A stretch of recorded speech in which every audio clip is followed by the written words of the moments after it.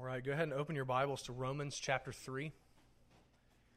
We're going to be looking at verses 19 through 28. Romans 3, 19 through 28. As many of you know, my wife gave birth to our second child last week, and so I'll be taking the month of May off from the pulpit. And since I missed last week, and this will be my final sermon until June, I've decided to not continue the Respectable Sins series. Maybe we'll pick it up back, maybe we won't. But instead, I'm going to preach a standalone sermon today. And this morning, I'll be preaching on the doctrine of justification by faith alone from my favorite portion of Scripture in the entire Bible, Romans 3, 19 through 28. Now, why do I want to preach on this doctrine today? Why this? I have three reasons. One, I need to preach this doctrine for my own good. To be transparent with you all, I feel like the Lord, probably because of my arrogance of heart, has permitted Satan to assault me over the last couple of months about this doctrine. In the course of my studies, I came up against a challenging subject that I will not trouble you with right now. And studying multiple views of that subject, I began to have a bit of a crisis about whether or not the doctrine of justification by faith alone is true. That's kind of embarrassing to say as one of your elders, but that's the truth. And so I was sent back to the basics, like the basics of basics, to restudy this glorious and biblical life-giving doctrine that answers the question, how can man be made right with God? And I can't get it out of my head. And so I must get it off my chest. I need to preach this doctrine because it has become even more precious to me. I need to have this truth reiterated to myself, that my right standing with God is all of grace, all of Christ, and received by faith and not by works. I need to preach this sermon to myself this morning as much as I think I need to preach it to you. Second, from time to time, and even recently, some of the members of this congregation come to me expressing doubts about their standing with God. And they aren't questioning whether or not they're saved because they have come to embrace a heresy or are living a grossly immoral life or anything like that. Rather, they'll come to me questioning whether or not they're saved because they see remaining sin in their lives.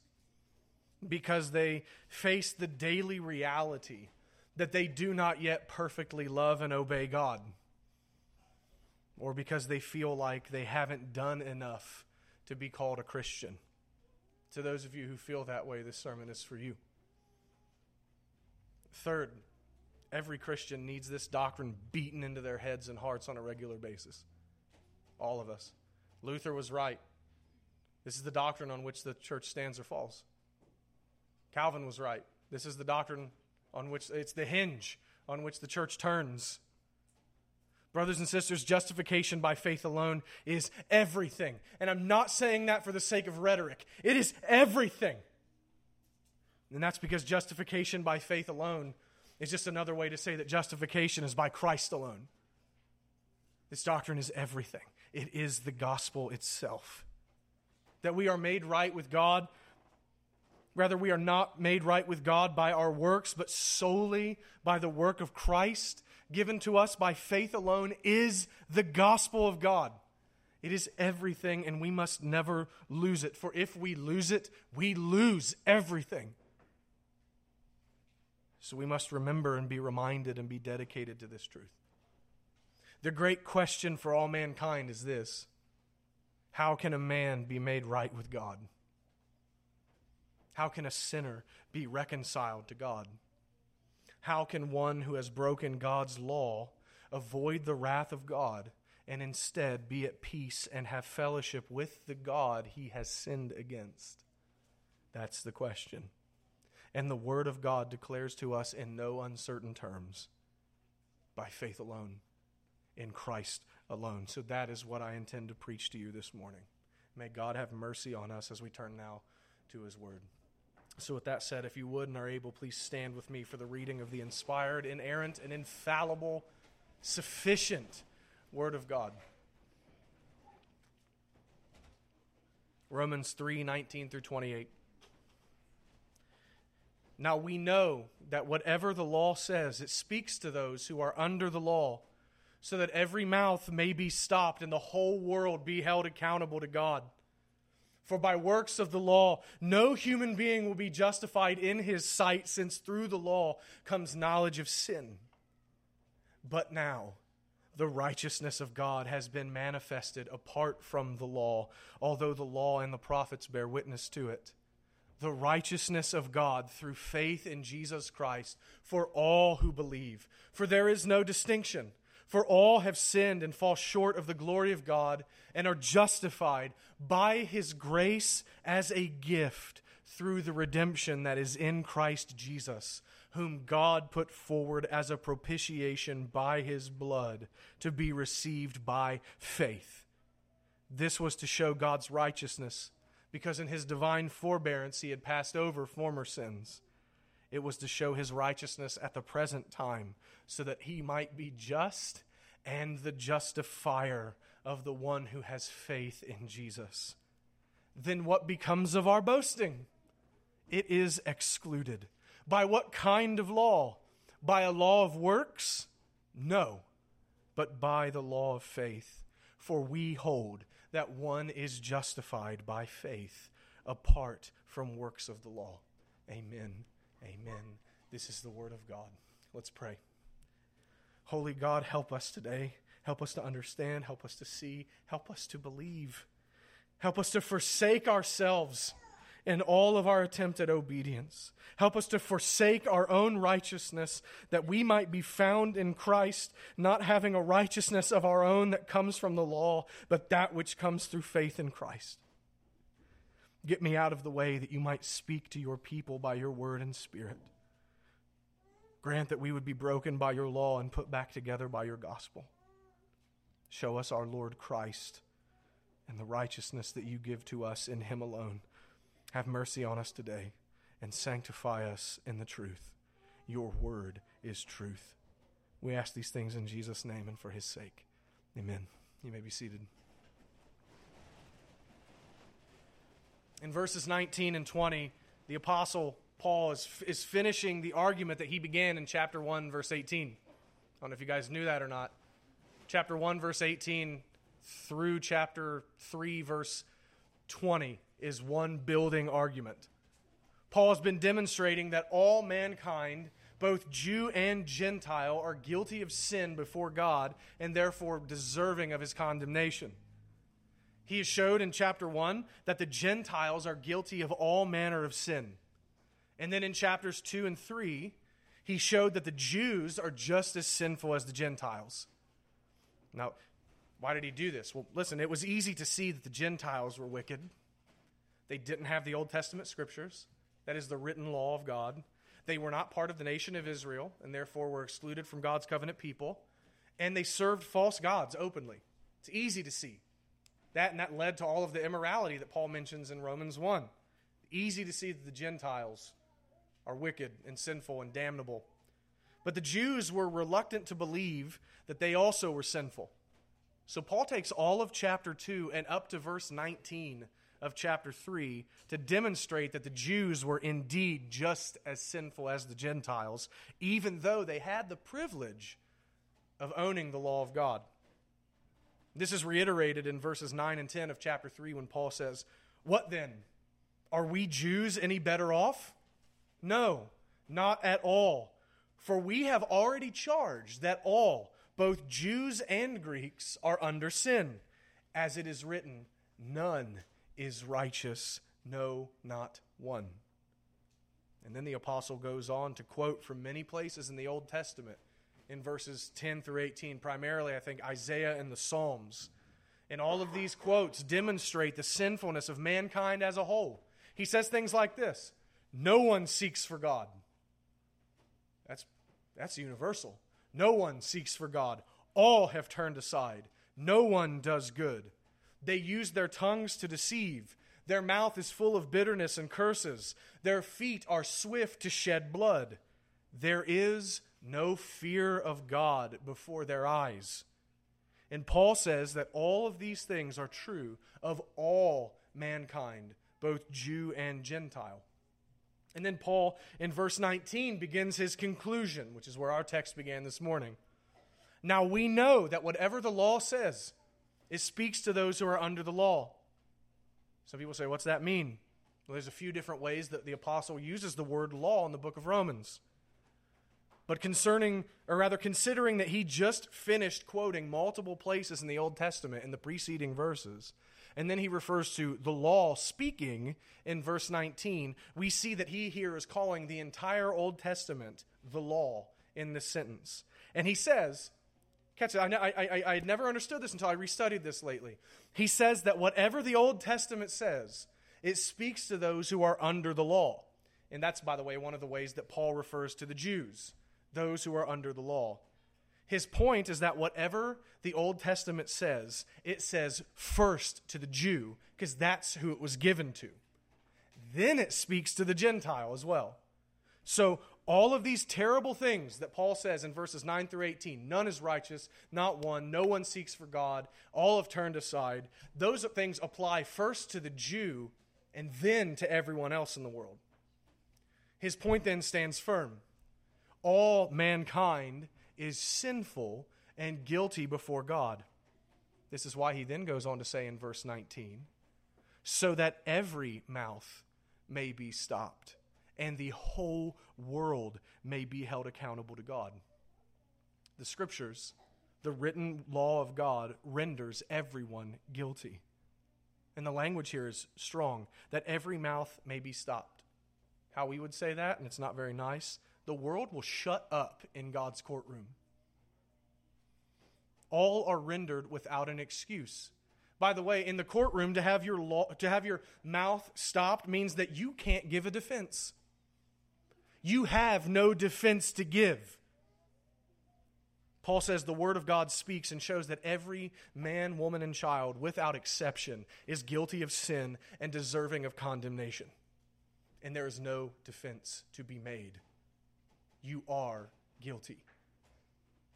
And then Paul goes on to say in verse 20, for by works of the law, no human being will be justified in his sight, since through the law comes knowledge of sin.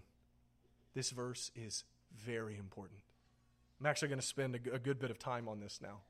This verse is really important. Paul says here that by works of the law, no human being will be justified in God's sight. To be justified, I know a lot of you know this. Pay attention anyway. To be justified is to have a legal declaration placed over you. That's what a judge does. A judge can justify or a judge can condemn. That is, a judge can declare you to be in the right, or a judge can condemn you and say that you are wrong. So again, this is a courtroom word. And theologically speaking, to be justified is to have God declare you to be righteous in His sight. It's to have God not condemn you. It's the opposite of condemnation. He's saying there's nothing to condemn you about. You are righteous with me. It's to have God functionally look at you and say, he or she is right with me. And Paul says here, catch this, God's declaration of righteousness will not come to us by works of the law. We will not be declared righteous in God's sight by working the law. To put it a different way, we will not be made right with God. We will not avoid condemnation by obeying the law. That's what it means to work the law, is to obey it. And that leads us to a very crucial question. What are the works of the law? What is the law that Paul is talking about here in verse 20? This is huge. This is an enormous part of the debate between Rome and other heretical groups versus Protestant or biblical Christianity. Some will claim, hear me, some will claim that works of the law is a reference to the ceremonial law only. And that's it. They claim that Paul is only saying that you will not be justified by being circumcised, obeying dietary regulations, performing ritual washings, and observing the feasts of the Old Testament. Right? That is the vast majority position of the Roman Catholic Church and other heretical groups that deny justification by faith alone. They say that you will not be saved. They'll say, oh, you will not be saved by obeying the Old Testament ceremonial law. And they're right. But then they'll go on and say this, but that does not exclude obedience to the moral law. You see, there are some, like Rome, the Roman Catholic Church, who teach that justification, right standing with God, comes by faith plus obedience to the moral law, among other ritual things that they make you do. They teach that God will not declare a sinner to be righteous in His sight until a sinner has actually become righteous through obedience to the moral law. Let me say that again. Rome teaches that God will not declare a sinner to be righteous in His sight until that sinner has actually become righteous through, they don't deny faith, through faith plus obedience to the moral law. Do you see what's at stake here? If Paul is talking only about the ceremonial law in this verse, then Rome very well may be right. And the Reformation was a big heretical movement. But if Paul is talking about both the ceremonial and moral law, if Paul is talking about the commandments of God in general, then Paul is teaching that we will not be declared righteous by any obedience that we offer at all, and therefore men will not be justified. Rome's position that men will not be justified until they're actually righteous falls apart, because Paul is saying it's by no works. Instead, our justification must come through the work of someone else. Much is at stake here. So what law is Paul talking about when he says, by works of the law, no human being will be justified in his sight? I believe he is referring to the whole law of God, every commandment that God has ever given to men. And this includes both the ceremonial and moral law. But I would say this with our forefathers, it has a primary focus on the moral law. And I say that because in this same verse, catch this, it's important.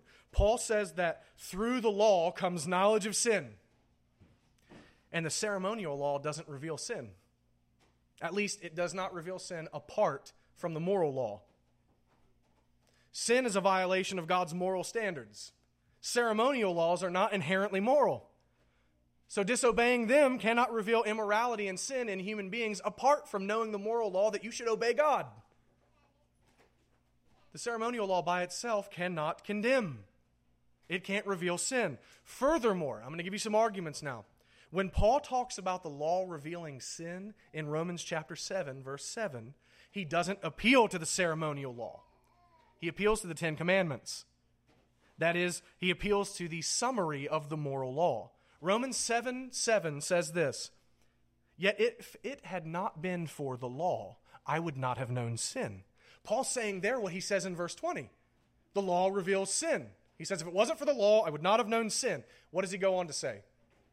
For I would not have known what it is to covet if the law had not said, you shall not covet. The law said, you shall not covet. Brothers and sisters, if you've been attending this church for very long, you have had that read to you every week. That is the 10th commandment. That is moral law. And Paul says that the moral law reveals our sin. So then, works of the law must be a reference to the moral law, even if it also contains a reference to the ceremonial as well. I'm not done, though. Let's go further. We look back to chapter 2. If you want to turn there, go ahead. We're going to be there for just a few minutes. You look back to chapter 2, and you see the same idea of moral law when Paul talks about the law. You're saying, why are you doing this? Because this was very important for me to become more firm in our Protestant doctrine, is why I'm doing this. In chapter 2, verses 14 and 15, Paul says, for when Gentiles who do not have the law, that's the Old Testament, they don't have the law, they don't have the written scriptures, by nature do what the law requires. They are a law to themselves, even though they do not have the law. They show that the work of the law is written on their hearts, while their conscience also bears witness, and their conflicting thoughts accuse or even excuse them. Catch this. The Gentiles sometimes obey the law by nature, even though they don't have the written scriptures. And in doing so, they prove that the law is written on their hearts. Now, what law is written on our hearts by nature? Let me put that another way. What commandments of God do people, even if they don't have the Bible, know you should obey? You don't kill people. You don't steal. You don't commit adultery. You don't lie. You respect those in authority.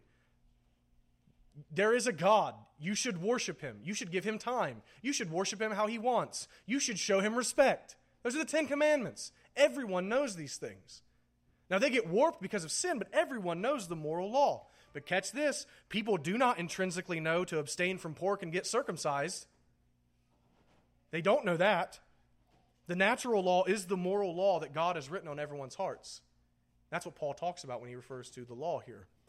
Later, in verses 21 and 23, Paul goes on to rebuke the Jews who boast that they are righteous because they have the written law. And he says this, "You then who teach others," that is, you're teaching others the law. "You then who teach others, do you teach yourself? While you preach against stealing, do you steal? You who say that one must not commit adultery, do you commit adultery? You who abhor idols, do you rob temples? You who boast in the law dishonor God by breaking the law." When Paul speaks here about the law, he mentions stealing, adultery, and idolatry. Those are the 8th, 7th, and 2nd commandments. Those are moral laws when he's talking about breaking the law. Next, in verses 25 through 27, Paul says this. I thought this was a killer. "For circumcision is indeed of value," there's ceremonial law being mentioned, "if you obey the law.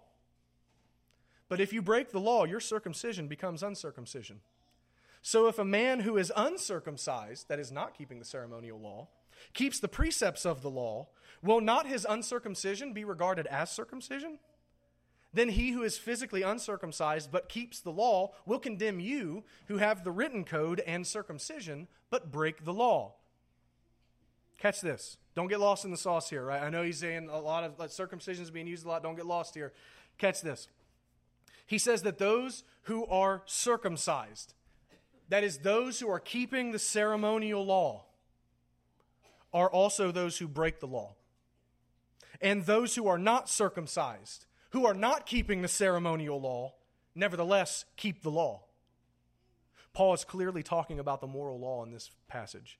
For how else, here's the question, how else can one who is not obeying the ceremonial law also be said to keep the law unless Paul is talking about a different law, namely the moral?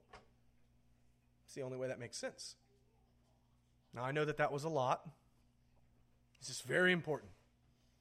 And now taking all of this together, what law is Paul talking about? We now understand what Paul is saying in verse 20. And it's bittersweet. It's a dagger, but it will prepare us for the gospel. "For by works of the law, no human being will be justified in his sight, since through the law comes knowledge of sin. You will not be made right with God by your obedience or your attempted obedience to any of his commandments. Your works cannot save you. Any of them. Your works cannot take away your sin. Your works cannot make you righteous in God's sight. Not even works coupled with faith can save you. Not even your attempted obedience to the law after you believe can make you right with God. Why? Because through the law comes knowledge of sin. The law simply reveals that you are a sinner. Oh, pay attention to this. When you compare yourself to the commandments of God, it becomes evident that you have not kept them. Unless you're a liar. Or you have so lowered the standard of God that you think you're keeping it. Read the Sermon on the Mount, if that's you. It becomes evident that you do not keep the law. And that is true both before and after your conversion, isn't it? Maybe you don't break the law in the same way you did when you were a heathen, but you still break the law. In other words, again, the law reveals your sin. The law gives you knowledge that you are sinful. Why? Because you've broken the law. And that is all that the law can do for you with regard to your salvation. It condemns you. Why? Because you haven't kept the law. And even when you've tried, you have still in some way come up short, or your attempted obedience has been mixed with pride or self-righteousness or some other kind of internal sin. So even though the external thing you did was right and in accord with the law, the motivation was not perfect, and therefore it is not law-keeping. A quick aside about Rome. They say God will not declare you righteous until you become righteous by obedience to the law. And yet everyone, even after they've been converted, still fails to keep the law. So by that same standard, God will not declare anyone righteous. And what they'll do then is they'll say, oh, no. God kind of, because of Christ, because you trust in Christ, God sees your attempt, and since you attempted to obey, it's not pure merit, but it's congruous to say that it's meritorious. Nonsense! You didn't obey the law. You didn't obey it. You didn't obey it perfectly. If God will declare a sinner to be righteous simply because he tried, even though his attempted obedience is still mingled with sin, then God is a liar. You must have a perfect righteousness if he is going to declare you righteous, because the Holy One of Israel will not lie. We might look at someone trying and say, good enough, but what does God say to the people of Israel in the Psalms? You thought I was just like you. I'm not like you. I don't judge on a curve.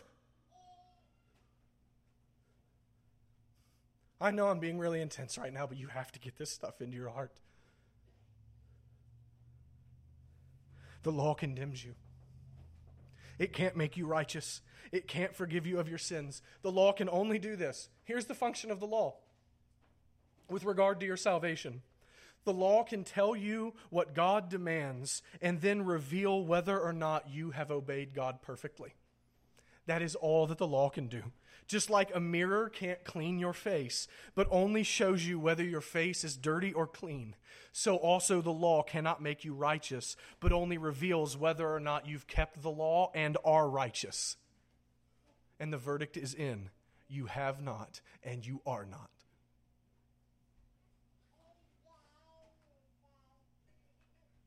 You have not. I'm going to go through the 10 Commandments very briefly. You have not kept God in first place in your life. How do I know that? Because you sin. You have not worshiped God exclusively according to his will, externally and internally. You have not shown God the reverence he deserves. You have not made proper time for God. You have not obeyed God-given authorities. You have hated and harmed others. You have been sexually immoral in some way, even if it's just in your mind. You have taken what was not yours. You have deceived and lied, and you have not been content with what God has given you. As our Lord summarizes the moral law, you have not loved the Lord your God with all your heart, soul, mind, and strength, and you have not loved your neighbor as you love yourself. You just haven't. You have not perfectly kept the law. You're a sinner. That's what the law says. You're a sinner. The law does not declare you righteous. Rather, the law reveals your unrighteousness before God. Tablets of stone don't bend. According to the law, we are all damned, and it's too late to change it. Trying to obey the law for right standing with God, even now after realizing that you have sinned, still won't make you right with God. Why? Because you've already broken it. In fact, Paul tells us in chapter 5 that we were born guilty in our father Adam because of his sin. We were born guilty according to the law.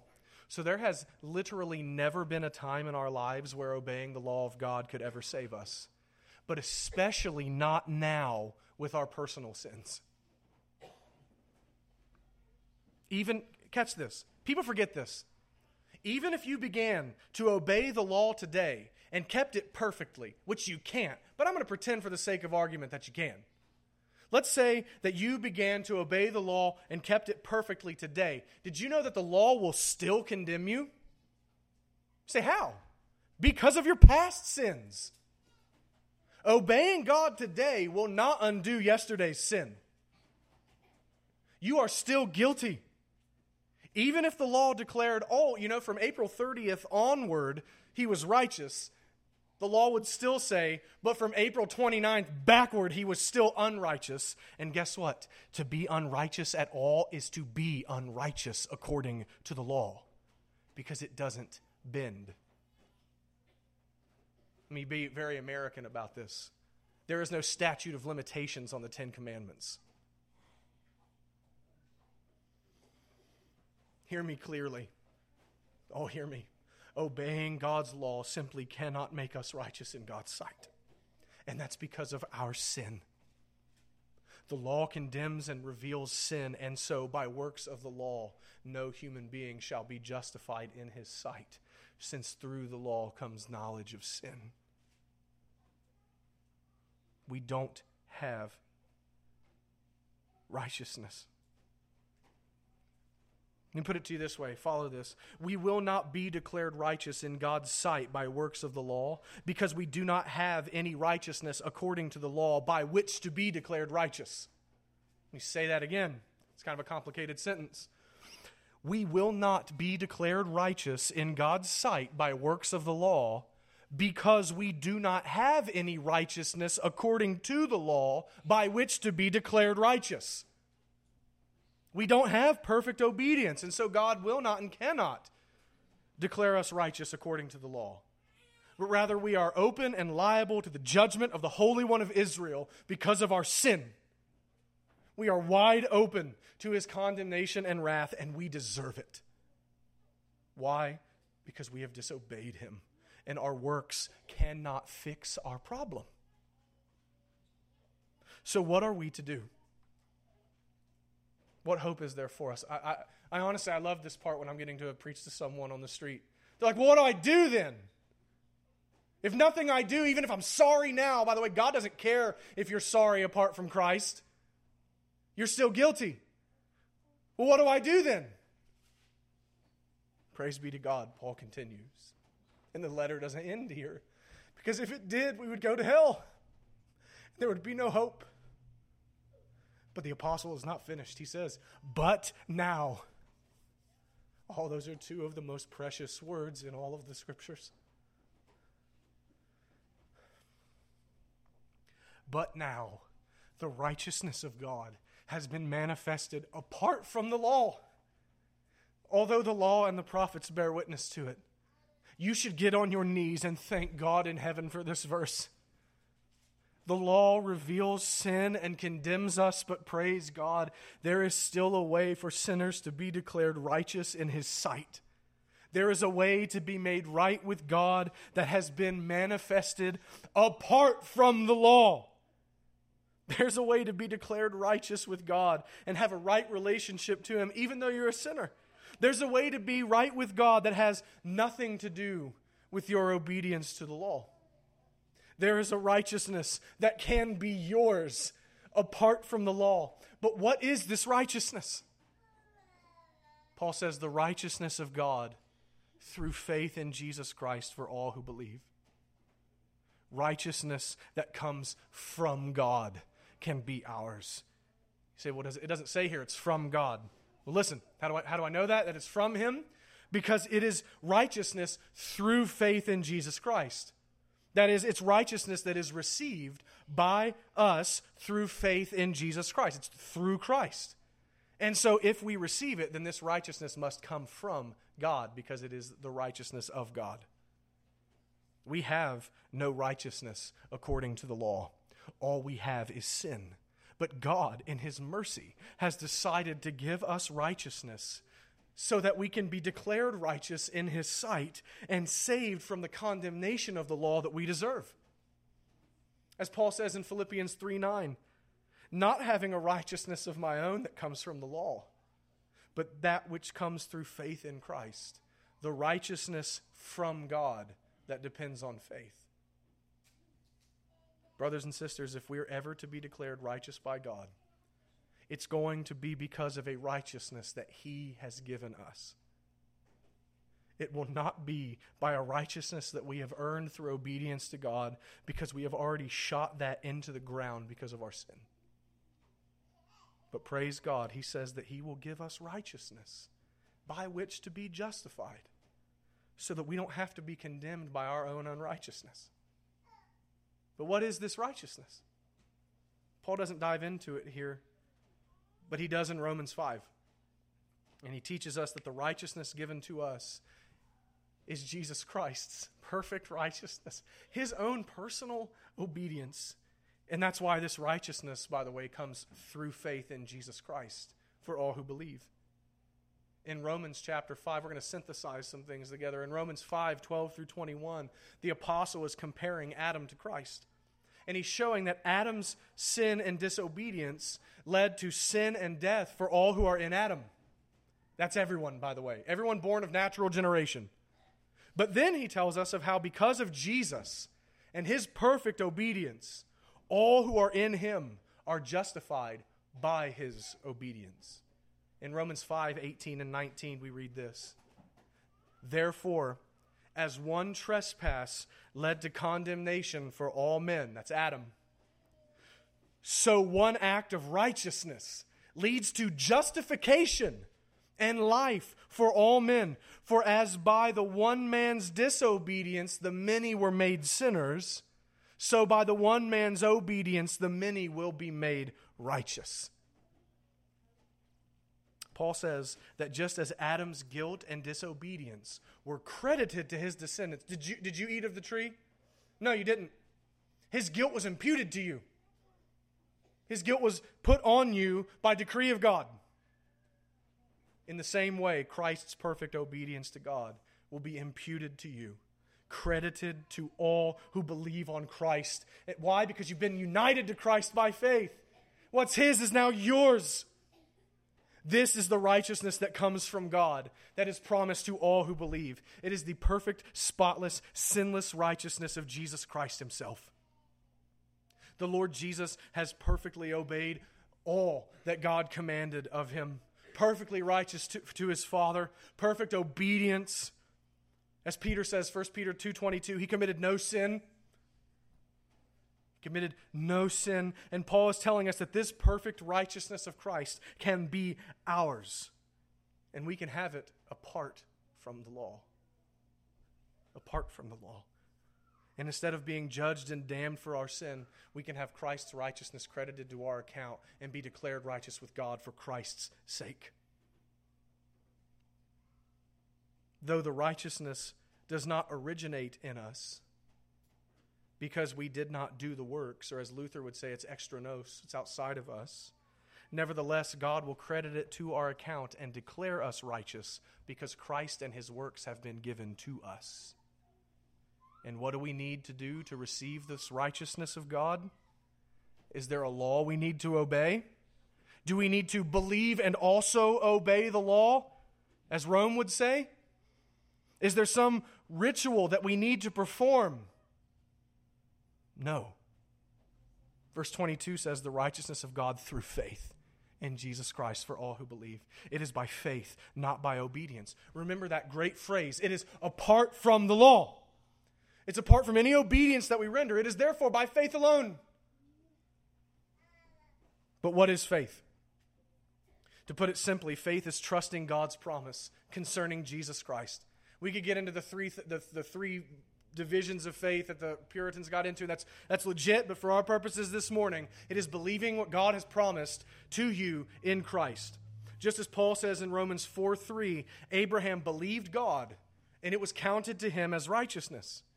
Abraham believed God's promise that God would send the Messiah, Jesus, and God counted it to him as righteousness. He gave righteousness to Abraham by faith. We are justified the same way. The same way. Faith is this, trusting that God will do what He said He will do. Namely, in this case, that He will credit you with Christ's righteousness. That He has done enough in Christ to save you.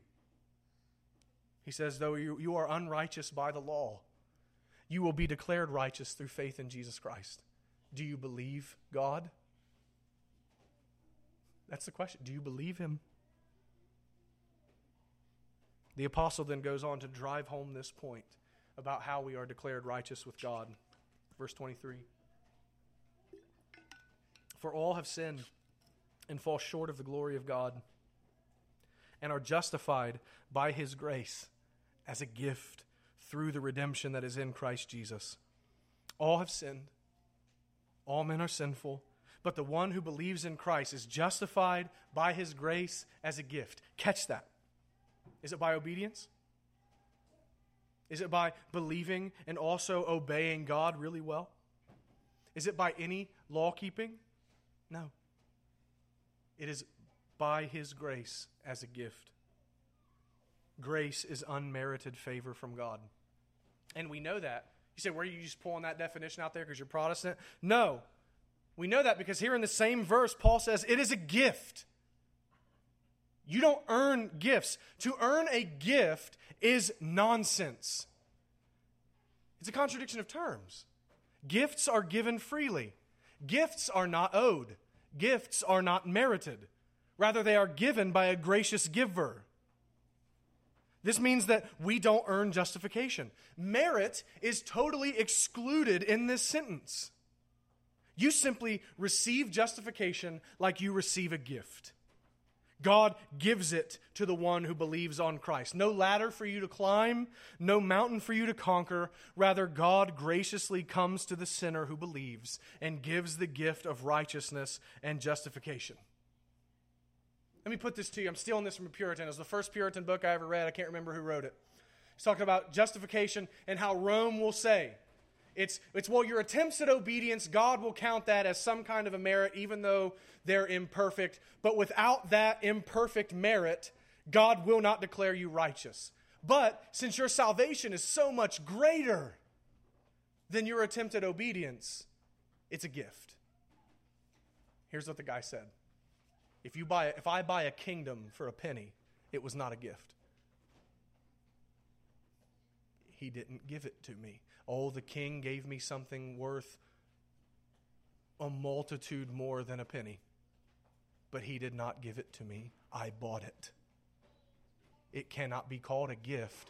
Even if I have to give something negligible, it's still not a gift.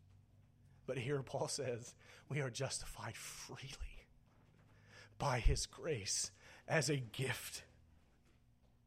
If you have to do one single thing, render 1 ounce of obedience in order to receive justification, it's not a gift anymore. If after you believe, you have to work at any point along the way whatsoever, then it's no longer by grace, but is by merit. And Paul makes this clear in Romans 4:4. He says, now to the one who works, his wages are not counted as a gift, but as his due. If you have to work for justification at any point, then God owes you right standing with him. God may have set the terms, and he didn't have to set the terms. But having set the terms, believe and commit and do these works of obedience, and I will save you. If you believe and then do the works, you could approach God and say, give me what's mine. Now Rome will say, oh, no one would do that. Oh, but they could. But they could. Answer me this, can you put God in your debt? That's blasphemy. Can you make God owe you? Of course not. Again, even your attempt at obedience after you believe on Christ is still tainted with sin in some way.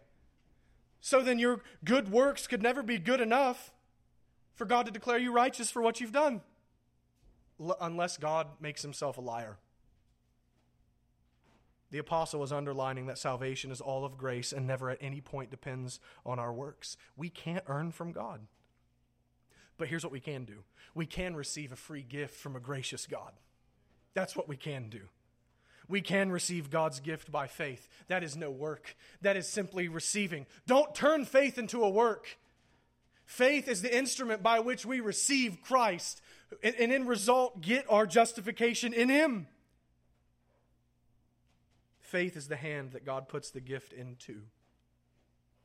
And God is pleased to give justification and righteousness as a gift because He is kind to the undeserving. Paul then goes on to tell us that this gift comes to us through the redemption that is in Christ Jesus, whom God put forward as a propitiation by His blood to be received by faith. Christ redeemed us. That means to redeem is to set slaves free at a price. Christ made payment in order that we might be set free from the condemnation of the law.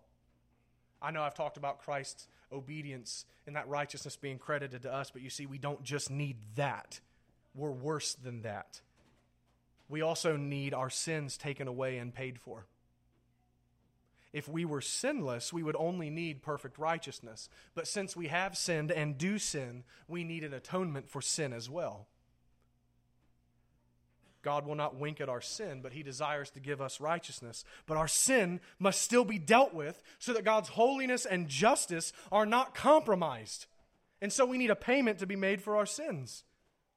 And Paul says that Christ made redemption for us. He made the payment so that we who have broken the law can go free. And He did this when God put Him forward as a propitiation by His blood. He was put forward, that is publicly displayed. He was publicly made our redemption, publicly crucified, publicly set forward by God in our place, and He was our propitiation. Aside from the name of Jesus Christ, this is my favorite word in the entire Bible. To propitiate is to appease the wrath of another, to satisfy wrath. And in this context, it refers to Christ satisfying the wrath of God that is due to us for our sin. Christ was put forward by God to be the satisfier of God's wrath in our place. You hear this every week, but do not tune this out. At the cross, our Lord suffered divine justice for our sin. He who knew no sin was made sin for us, and God punished Him as if He had committed our sins. Just as we deserve to be shown no mercy because we have broken the law, so God was merciless to His Son at the cross, and God treated Christ as if Christ were you. He was numbered among the transgressors. He was put under the wrath of God. He received the stroke of divine justice, and there He paid for our sins and took them away. What a glorious thought. Our sins were credited to His account so that His righteousness could be credited to ours. This is the gospel. And He satisfied God's wrath for our sin, and He did this so that having our debt to God erased by His blood, we might receive the righteousness of God by faith. And He did this, as Paul says in verse 26, so that God would be just and justifier of the one who has faith in Jesus. What does that mean? Just. God is still holy. He didn't turn the other way at your sin. He exacted payment. It just wasn't you that had to pay. He is still just. And He is also now the justifier. Because justice has been served and a perfect obedience to the law has been rendered in your place, He can righteously declare you just with Him, righteous in His sight. Why is that? Because though you're a sinner, again, your sins have been taken away, and the righteousness of Christ has become yours. And so God can say, oh, this one is actually righteous. Why? Because He actually possesses perfect righteousness in my Son. And so it's not a lie. It's not a legal fiction. If God declared you righteous without a perfect righteousness, it would be a lie and a legal fiction. But since the perfect righteousness of Christ has been imputed to you by faith, it is not a lie for God to say that one is righteous. It's for Christ, but that one nevertheless is righteous because He possesses righteousness. Praise God. God is just and the justifier. In Christ, God has taken care of all of our problems. We had a debt of sin that needs paid for, and Christ satisfied the wrath of God for that debt. And we positively needed righteousness that we cannot earn because we can't keep the law, and God gives us the righteousness of His only Son. In all of this, every bit of it is given to us by grace as a gift through faith, completely apart from the law, apart from any obedience from us. And now we come to the conclusion. Then what becomes of our boasting? If your understanding of how a sinner is saved leaves an inch of room for boasting, it's not what Paul preached. What then becomes of our boasting? It's excluded. By what kind of law? By a law of works? No. But by the law of faith. For we hold that one is justified by faith apart from works of the law. Having this gospel set before you, the apostle says, where is your boasting? Where is your boasting? What can you take credit for? The answer is a resounding nothing. Nothing. We did nothing. God in Christ did everything. As Martin Luther said on his deathbed, we are beggars. This is true. We are beggars who have received from God. Know this before I get into the closing, rather. There are two ways to be justified. Did you know that? There are two ways to be justified. You can perfectly keep the law of God, or you can have faith in Jesus Christ and receive his righteousness on your behalf. Pick one. Pick one. But since Paul has ruled out our works, we're left with one thing. Faith alone, in Christ alone. Oh, that God might get this into our heads and our hearts. Christ is all. We are beggars, and God is gracious. So, brothers and sisters, take hold of this gospel, and don't let anyone take it from you. Ever. It's everything. Don't listen to Satan. Don't listen to Rome. Don't listen to the world. Don't listen to yourself. Listen to the word of God that declares that you are justified by faith alone in Christ alone. Listen to the voice of your master saying, I have done enough to save you. And cling to him with all you have, for he is no liar. He will never deceive you. His word is truth, and his word says that you are justified by grace through faith in Christ.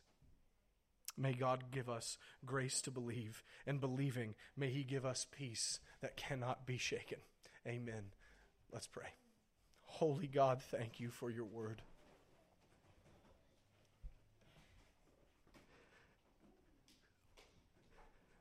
What a balm it is to a wounded soul to know that it is Christ who saves us.